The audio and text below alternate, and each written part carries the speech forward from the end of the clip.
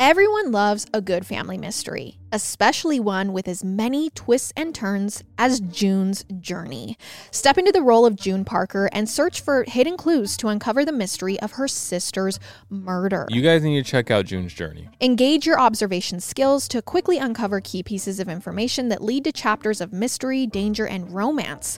Where will each new chapter take you? Discover hidden clues and solve a riveting murder mystery. Engage with the brain-teasing enigmas of the Roaring Twenties and delve into June's quest to reveal a scandalous family secret. You guys, I love getting lost in this world. It's so beautiful and engaging, and I can't wait to unwind at the end of the day on the couch with this game and a cup of tea. So can you crack the case? Download June's Journey for free today on iOS and Android.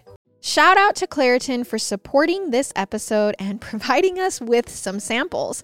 You guys, allergies suck, and it really sucks when my nose is all stuffed up. I can't do anything. I can't even enjoy dinner because I can't taste my food. I can't work out because I feel so tired and I'm out of it. And just forget getting ahead on recording the show because I sound so stuffy. But luckily for those of us who live with the symptoms of allergies, we can live Claritin Clear with Claritin D. Designed for serious allergy sufferers, Claritin D has 2 powerful ingredients in just one pill that relieve your allergy symptoms and decongest your nose so you can breathe better. I've honestly been using Claritin D for my allergies forever, and it's always been my go-to. I know when spring hits, I won't have to worry about my eyes watering like crazy and my nose running like a faucet. Ready to live life as if you don't have allergies? It's time to live Claritin Clear. Fast and powerful relief is just a quick trip away. Ask for Claritin D at your local pharmacy counter. You don't even need a prescription. Go to Claritin.com right now for a discount so you can live Claritin Clear. Use as directed. Hey everybody, welcome back to our podcast. This is Murder with My Husband. I'm Peyton Moreland. And I'm Garrett Moreland. And he's the husband. And I'm the husband. We are currently trying to record with a little puppy. She has a name now. Her name is Daisy. Daisy is Murder with My Husband's mascot. Everyone give a big cheer for Daisy. Hi, Daisy. Woo, go Daisy. So we officially have a dog, we have a puppy, and she's actually really good. Well, she's not acting like it right now, but that's because she just woke up from a 2-hour nap, so she's just a little hyper. But we're so excited to be back and ready for another story. All right, Gary, do you have your 10 seconds? Well, for my 10 seconds this week, I will explain. I mean, if you're listening to audio, you can't see, but I wrapped a paper towel and some blue tape around my ankle. We've been doing some remodels and stuff on our house. Long story short, I ran into something that I should have seen. It was just a big drill bit, and it cut my shin open, and it wouldn't stop bleeding for like an hour. Yeah, and we didn't have a bandage. We didn't have a bandage, and I had to keep talking to people, and I was doing stuff, so I just grabbed a paper towel, some blue tape, and if you're wondering why I have that, that's why I have that. And other than that, I don't know. I feel like I just get up every night at 3:00 and take Daisy to the bathroom, and that's kind of been my routine lately. She does not wake me up to go potty. She goes over. She's really good. She doesn't bark or anything. She just wakes up and then starts swatting Garrett's face really softly with her paw until he wakes up and takes her. But she has had no accidents in the bed, and she's been great. Yeah. She's doing really well at potty. I'm sure we could talk for hours about our puppy because now we're a dog person, but we'll skip that and we'll get right into the episode. All right. Our episode sources are WFMZ.com, CNN.com, LancasterOnline.com, and newspapers.com. All right. So losing a parent is one of the most painful things in life, and those who are lucky will enjoy relationships with their parents well into adulthood. Relationships that become multi-generational as your parents become grandparents. But losing a parent when you're a child leaves a hole in you, a void in your life, where maybe you have the surviving parent filling the role of both parents, or the surviving parent remarries, and then there's the uneasy acceptance of a step-parent, or lack of acceptance, or whatever. I mean, every situation is different. But one thing I just can't imagine is having a parent disappear. A disappearance is the worst kind of loss because there's never any closure, at least not until a body is found. And if the body is never found, then it's a question mark that hangs over you for life. It's the question of where, and also the question of what happened. And typically, in our stories, we never really get a full answer. But what if there are cases out there with answers? Ones that then make you question every disappearance you've ever heard of. This is the kind of story that we're talking about in today's episode. The story of a mother who disappeared without a trace. But answers came along that maybe only confused everyone even more. So when Brenda Heist was growing up, she was an Air Force brat, which means that her family, like many Air Force families, moved around a lot. And whenever she'd begin settling into a new school and making friends, her family would pull up the roots and relocate yet again. And over time, as one would imagine, this made it difficult for Brenda to form bonds with people. So when Brenda got married and had a family of her own as an adult, she wanted to make sure that her children's lives were grounded, that they had the stability that she didn't get when she was their age. And she actually succeeded at doing just that. When they first married in 1993, Brenda and Lee Heist themselves had moved around a lot, living in both Hawaii and Alaska, working in the restaurant industry. But as their children reached school age, the couple moved to Pennsylvania and settled there, buying a 2-story house in the town of Lititz in 1988. Now, Lee worked as the district administration manager for a copy machine company, and Brenda waited tables before taking a bookkeeper job at a car dealership.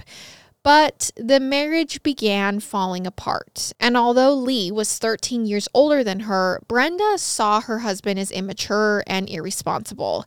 He had problems managing his money, and it was creating a burden for the entire family, leaving them saddled with debt and financial difficulties. Okay. And on top of that, the communication between them ranged from poor to non-existent.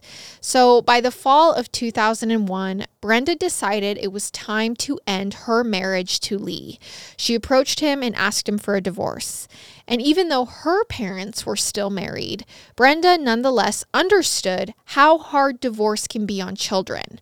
And so through this, Brenda's children were her number one priority. She wanted to make sure that even though she and Lee were splitting up, there would be minimal changes to her kids' lives and routines. She remembered how it felt to be torn away from her friends again and again growing up. So she wanted to make sure that her kids continued attending the same schools and that their family still felt like a family. So her separation from Lee was amicable as it could be. It wasn't bitter or acrimonious like many divorces are. In fact, it was the kind of divorce that, as far as divorces go, was the envy of their friends. If we have to get divorced, one friend told them, we want to do it the way you guys are doing it. The Heists even agreed to continue living together as a family. Interesting. And they would continue to spend holidays together and even attend events together. I actually had a friend whose parents were like this. They were divorced, but they did everything together as a family. But that's hard. That's hard to do. And as it turns out, this arrangement wasn't working either. They tried to do it and it was hard. Okay. And as the couple's mounting debt was pushing the home closer and closer to foreclosure, they realized they would need to sell the house and go their separate ways, splitting the household into 2 separate households. So was one of them not working? Like, could they just not afford it with their jobs? Do you know what was going on there? They were both working, but according to Brenda, Lee had some spending habits and was irresponsible with their money. And according to her, he was the sole reason that they were in so much debt. I assume this is part of the reason why they're getting divorced? Yes, that and just lack of communication. Yeah. But it was decided that Brenda would get full custody and Lee would still have open visitation rights so he could see the kids whenever he wanted. In early 2002, they started getting the house ready to sell so they could put it on the market by springtime. They agreed to move into homes nearby in the same school district so Morgan and Lee Jr., these are the kids, could continue attending the same schools. Because remember, this was important for Brenda, who in February of 2002 began setting out and looking for a new place to live, all while adjusting to her new life. So the date was February 8th, 2002. It was a Friday. Brenda had taken that day off of work, as well as the day before it, to go looking for housing. And after a long Friday at school, 8-year-old Morgan and 12-year-old Lee Jr. returned home from school that afternoon, but they found the house empty and their mother wasn't there. But that wasn't unexpected because before they'd gone off to school that morning, Brenda had sat her kids down and told them that she might be at the store when they get home that afternoon. In fact, she mentioned it a few times, so that's just where they assumed she was. It was about 2:00 when they got home. They turned on the TV and waited for their mom to get back. They watched TV, about half an hour passed, and they were still home alone. So surely mom should have come home by now, they thought. This wasn't typical. Mom was always home. But she's an adult, so they decided to wait some more. And then a little after 3:00, 8-year-old Morgan started crying. She was worried about her mom, and somehow she just felt like something was wrong. This wasn't typical. The kids called their dad, Lee, at his office in Valley Forge where he was working, which was over an hour away. They said, hey, mom never came home. And he said, well, let's just wait a little longer. Maybe she got tied up. If she doesn't come home soon, he said, call me back. Another hour passed. Lee Jr. then called his father again.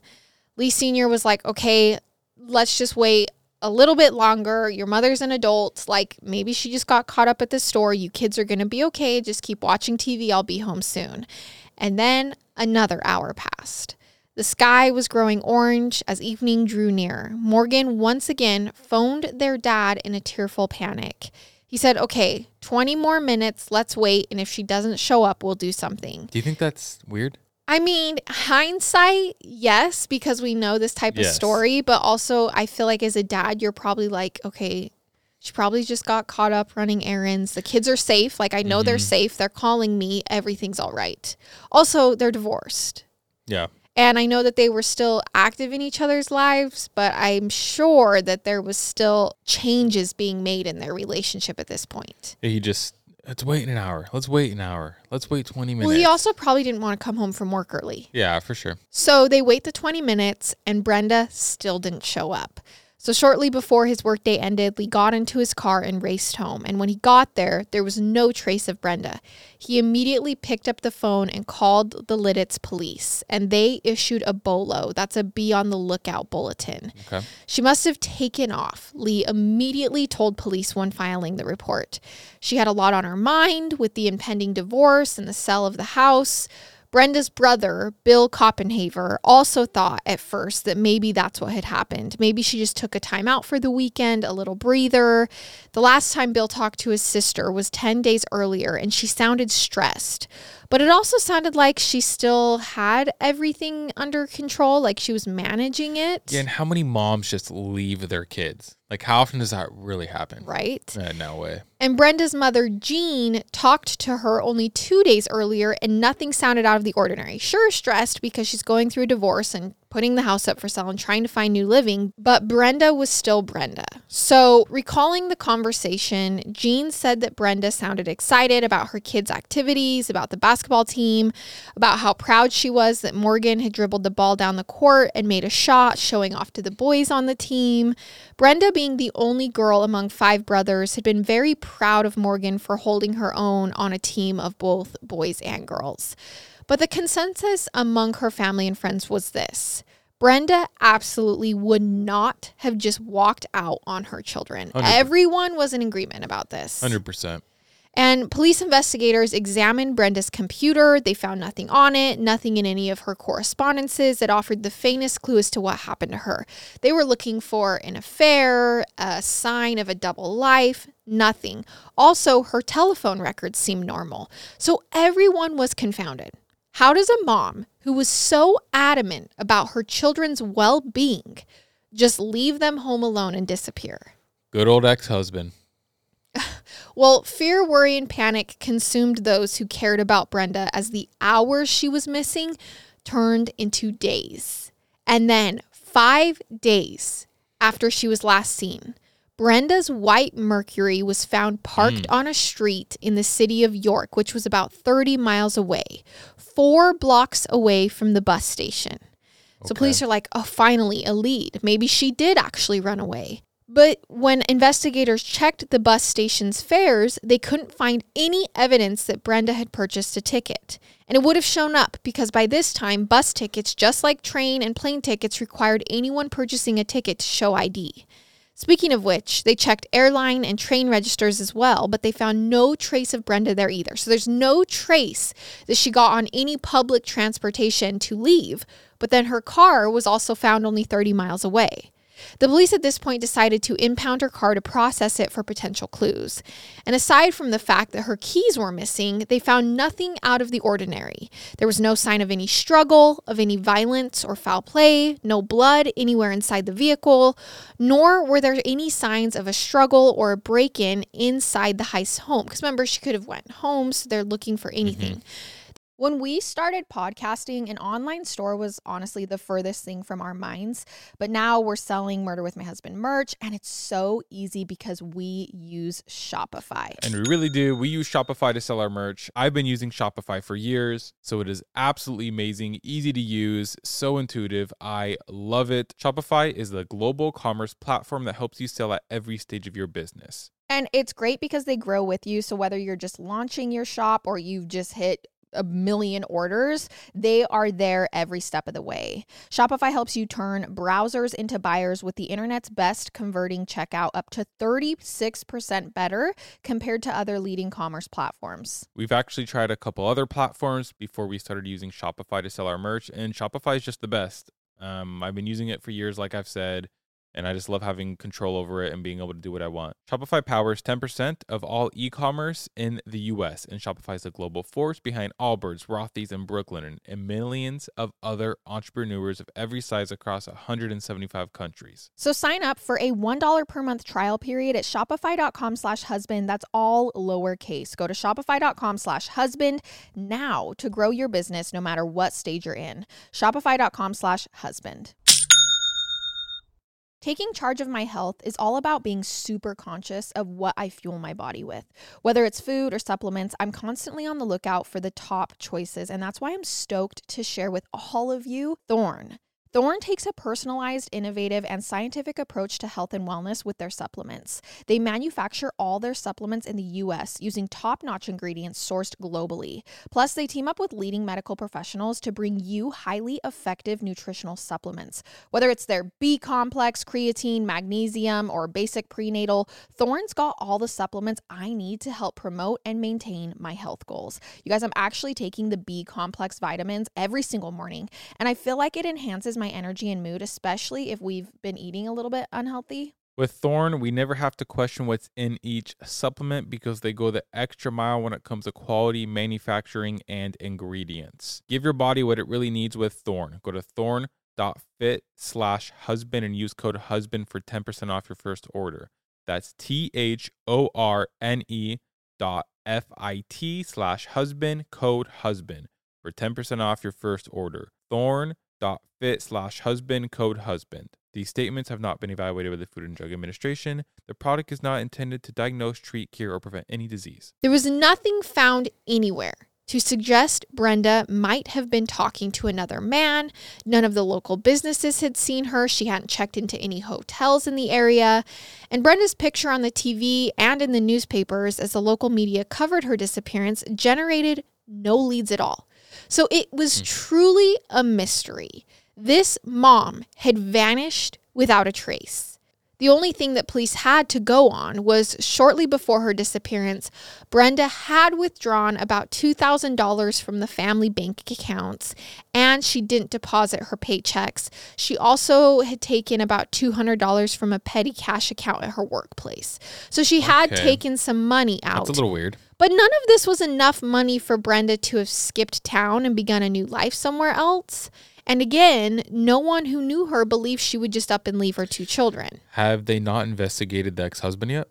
Well, of course they're suspicious, but they're just saying innocent until proven guilty. Let's look at every single angle. Okay. And they first have to knock out that she ran away. But everyone is like, no. Brenda was like one of those 1950s mothers like June Cleaver, heavily involved in all aspects of her kids' lives. She coached her daughter's basketball team. She was a room mother at school. She was the kind of mother who kept a watchful eye on her children and always knew where they were at all times. In fact, for some, her relationship with her kids was even a bit intense, like very much a helicopter parent. But no one would argue that she wasn't absolutely devoted to them. So this just didn't add up. And as the days wore on, the family waited. They waited for some sign of Brenda, waited for her to walk through the door. They prayed every single night, but their prayers remained unanswered. Nobody heard a peep from her. What? I mean, I'm just still on the ex-husband. I know that seems obvious, but I just don't know what else. I don't know where else she would go. Well, or what would have happened. It's not just you. This led the investigation, which was led by Detective John Schofield at the Lititz Police Department, to turning their focus to one person and one person only. And it's the same person that Garrett is talking about, Lee Heist, the husband/ex-husband. So Lee sat down with the detective and went through his activities on the day that Brenda vanished. He said he got to work that morning in Valley Forge, which is a commute over an hour away. Brenda, he said, had gone out that morning to look for housing, and just before lunch, he said that he'd called home from work and talked to her for a little while, which was something he did every day. She was going to expect a call from him even after they split. They had continued this tradition. They talked for a bit about laundry that needed to be done, and dinner that night, which was pork chops, which were defrosting in the refrigerator. He told her that he might be late coming home from work that night, and she told him, be sure to call before you leave so that we know when to expect you home. And that was the conversation. Nothing seemed out of the ordinary to him. And that was all he could offer to investigators, who later verified his alibi, and it seemed to check out. They confirmed that he had been at work all day, from early morning until the time he left, well after his kids called him to report Brenda missing.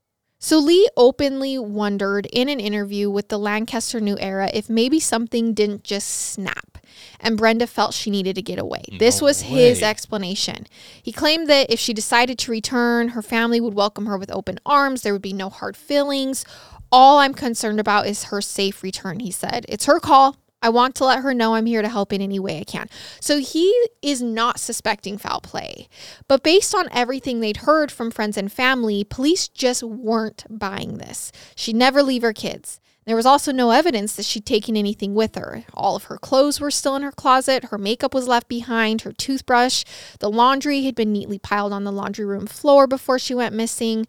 Breakfast dishes were in the sink, and the pork chops really were defrosting in the fridge. All right. And the longer that Brenda remained missing, the more her friends and family began to suspect foul play.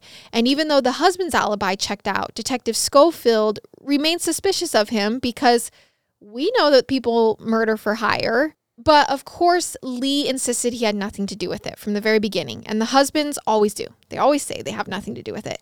So police called Lee back into the station for a polygraph test. Lee took the test and he passed with flying colors. But the police continued to question him and probe him, releasing him, but knowing that he was their only suspect so far. I mean, with nothing else to go on, who else do you turn to? Yeah.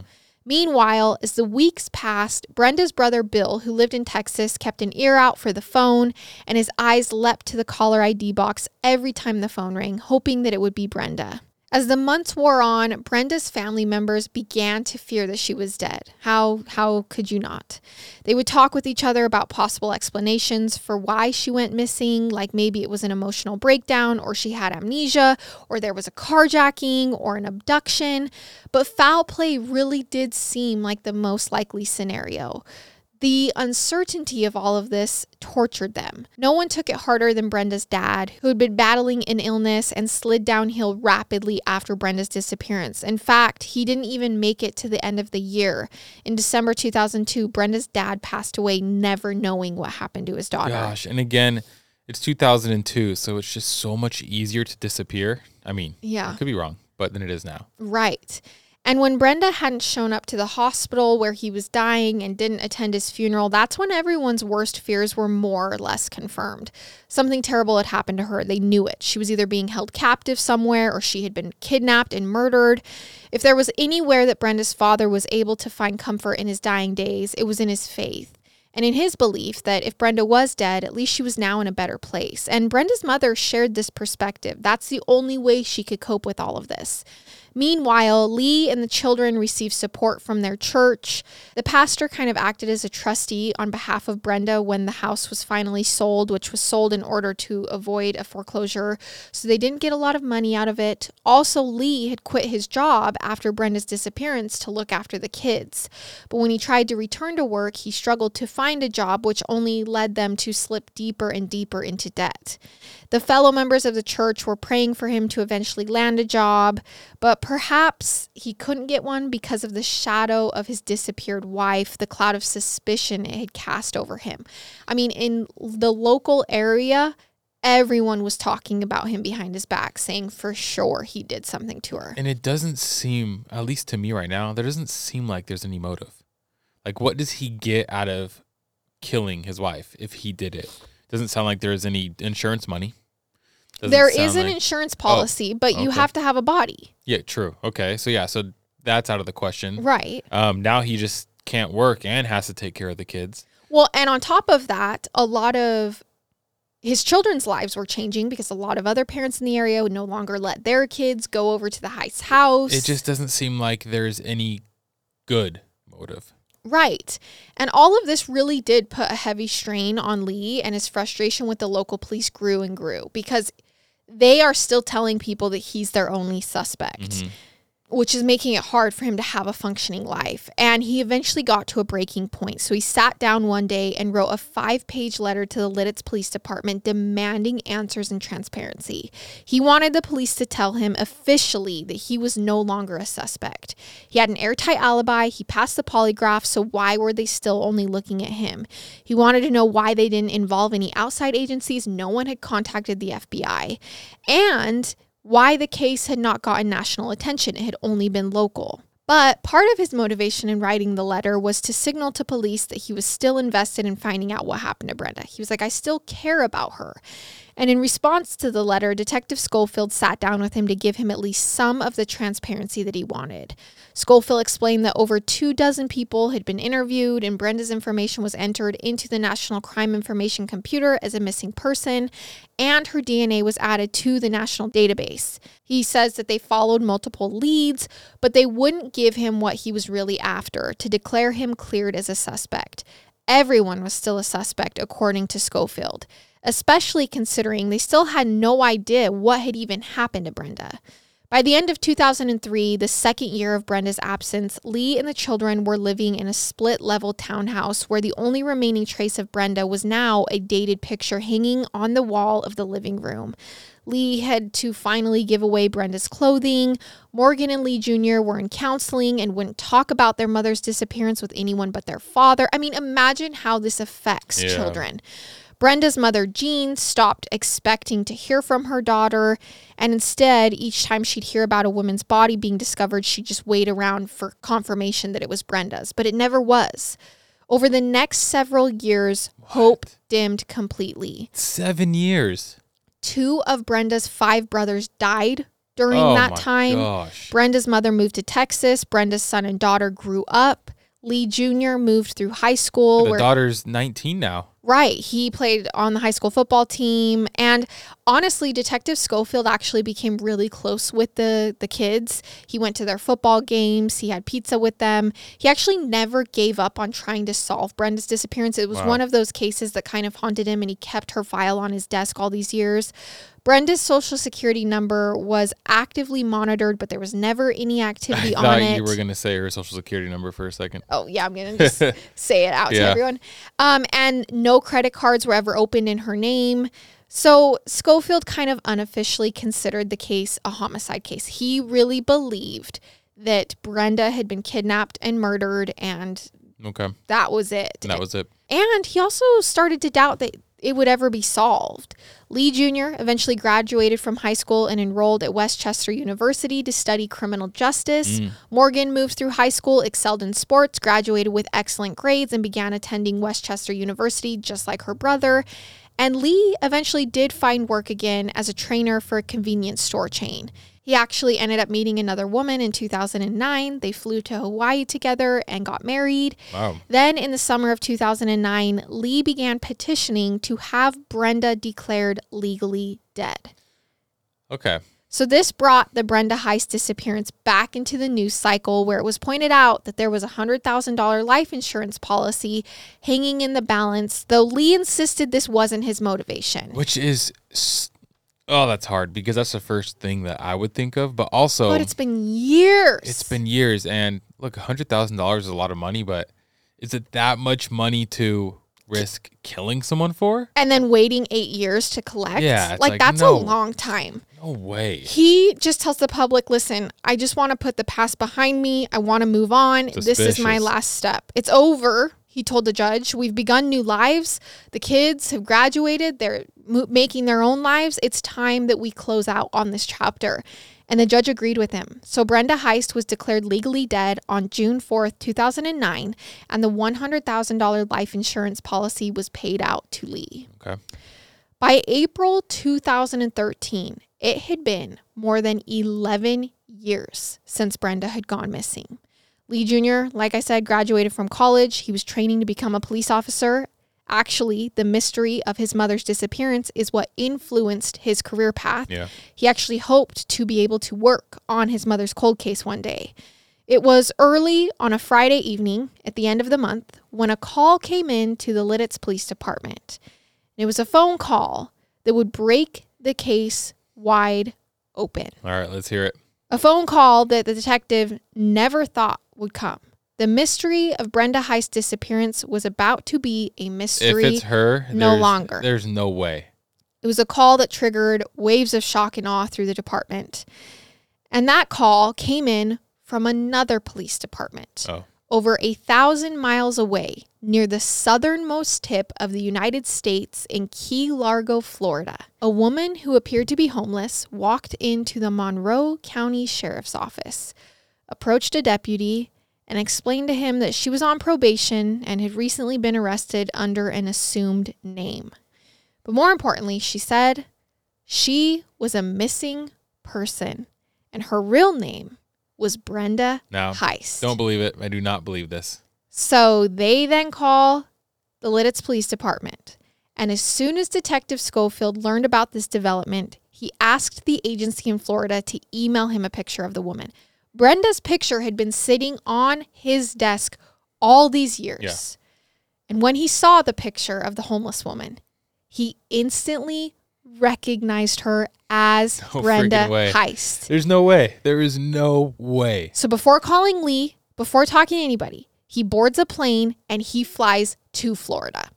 When he arrives, he found himself face to face with the missing woman that he had long presumed dead and had haunted him for all of these years, for whom the only kind of phone call he had expected for years was going to be one that was reporting that her remains had been discovered. But now, in 2013, it seems like Brenda Heist was alive right in front of him, and honestly looked worse for wear. She very clearly appeared to have been living on the streets, not taking care of herself. Her skin was weathered, her hair was stringy and dyed blonde. She had heavy bags under her eyes, and her teeth were in very poor condition. Okay. There's a lot of people who've been looking for you for a long time, Detective Schofield told her. I mean, he's like, where the freak have you been? Brenda then hung her head in shame and her eyes filled with tears. She began telling Schofield the whole story, starting from the day that she went missing back in February 2002.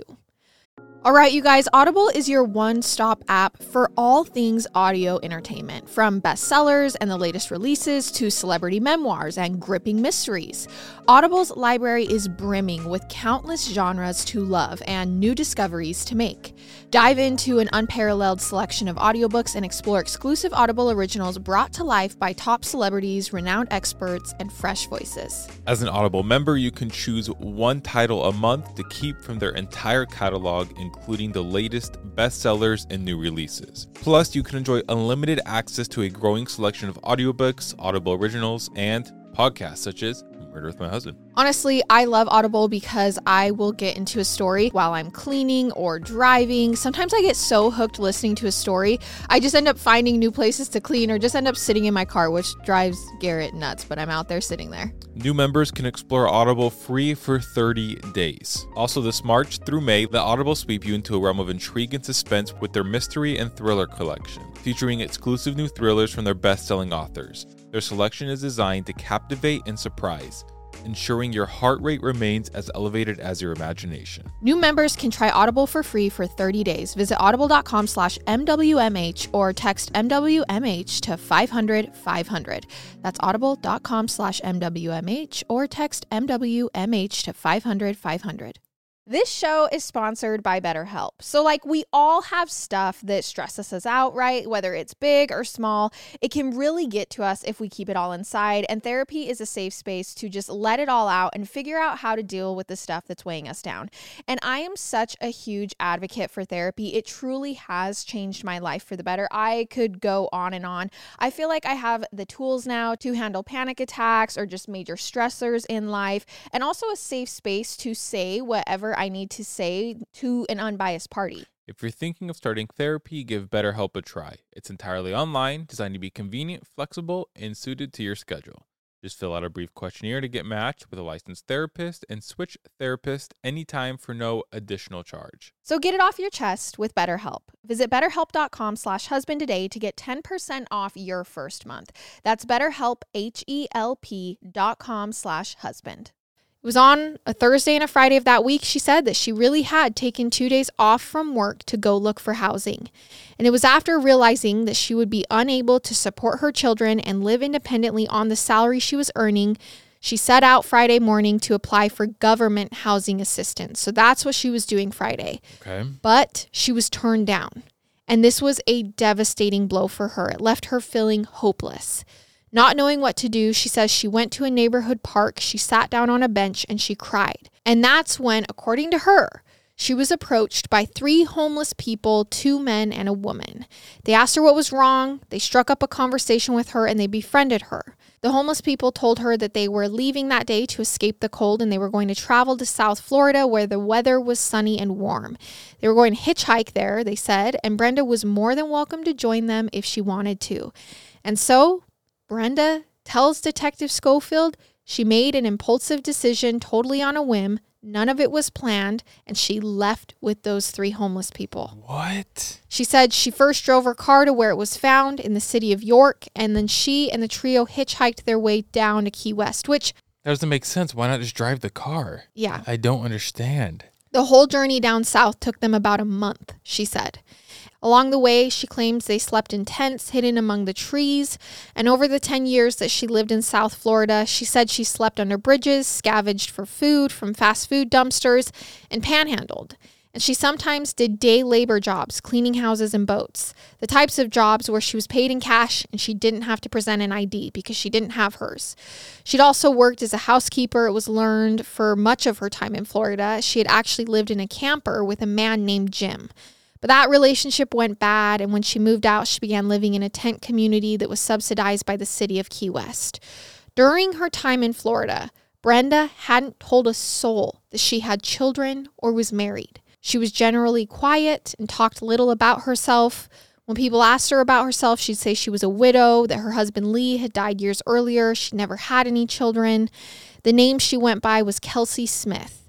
And under that name, she now had a criminal record. She had some minor infractions, marijuana charges, traffic violations, but then she was charged with forgery for stealing the driver's license of a woman whose house she cleaned and presenting it as her own. In the end, and after a recent arrest for a probation violation, she said she was now tired of running and tired of lying. It had been 13 years, and she wanted to go back to being Brenda Heist. I don't know, man. I am so confused. I don't know what to say. How can this be real? Right? So Detective Schofield confirms that it's her. He confirms that it's her. And so now, how does he confirm it's her? Do they do fingerprint DNA? Yes, they had it all. Oh, so it's her. It's her.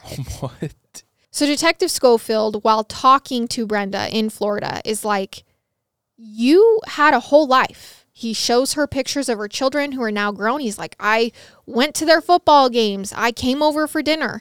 She barely recognized them. She broke down crying in front of him. She told Schofield that she thought about them every single day, but she just couldn't bring herself to reach out to them. Oh my God. She kept just telling herself that they were better off without her once she'd done what she'd done. So now Detective Schofield has to get back and contact her children and tell them that the mother that they believe had been murdered was actually alive.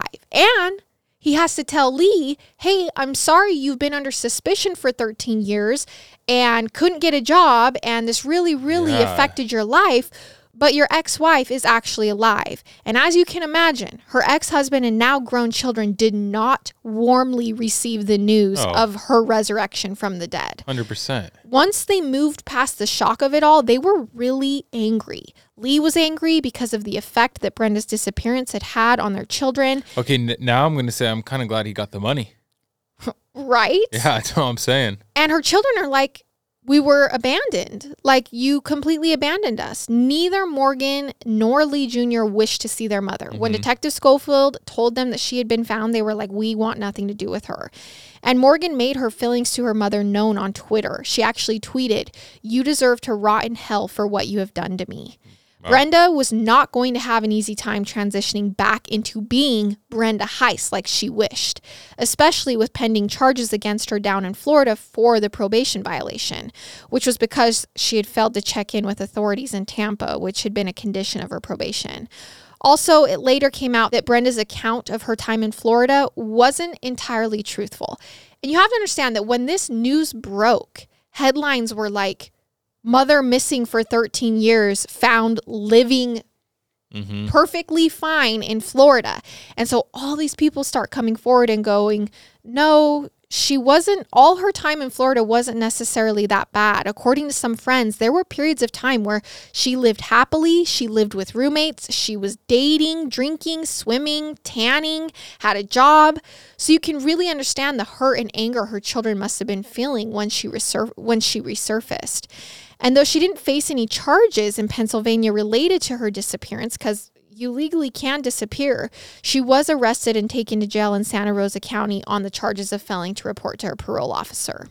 So while she's awaiting sentencing, Dr. Phil interviews her on his show. Because you can just imagine, like, Dr. as Phil, shocked man. as you are hearing this, these cases never turn out like this. This never happens. And she was in an orange jumpsuit sitting in jail as his production surprised her by bringing her mother onto the show during the interview. She was sentenced to a year in jail but only served 6 months. And after she got out, she went to live with family, not Lee and her children, in Texas. She did reach out to her children by sending them a short note, but she didn't pressure them into seeing her, and certainly they weren't ready. And I can't blame them, you know. I would feel hurt, abandoned, and betrayed if my mother did this to me. It's really a tragic story all around. Is there not more to this? Like, that is what happened? That is what happened.